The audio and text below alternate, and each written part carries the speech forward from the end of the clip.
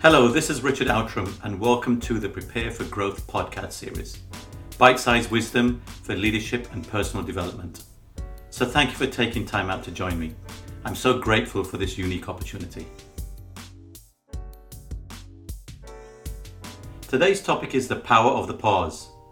And the question is there a downside to hitting the pause button before making a decision or taking an action? Other than in crisis situations that may require immediate, intuitive decisions based on the heart or gut, probably not. We've all hit the send button, or sent something, or taken an action based on negative emotion or ego, with faulty assumptions, only to regret it later. We can easily get into the box. In these situations, we typically choose a path driven by immediate personal gratification rather than for the greater good. Perhaps a little more space to see the situation as it really is may change our self-awareness and overall perspective.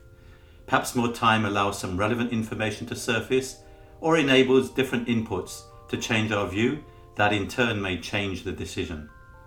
The worst case scenario is that after a pause, our original thinking was validated and we attained clarity of thought. Not bad considering the alternatives of possible bad or at worst disastrous decisions. On a related note, there is growing evidence of the benefits of mindfulness. We live in an overstimulated world with a constant stream of connections, thoughts, mental chatter, and distractions. Being present in the moment and creating space between thoughts is the key to accessing immense creative potential. Space itself cannot be chopped into pieces and has no opposites, and therefore, according to wisdom traditions, possesses infinite potential. In other words, creative sparks are born in this zone.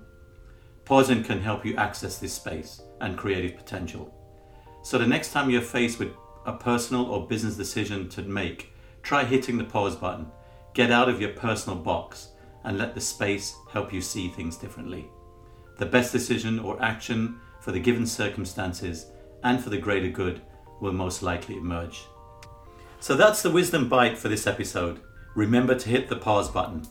I hope that you found today's session valuable. If so, please follow me on Instagram at outram.richard and post your comments. Thank you again. Until the next podcast.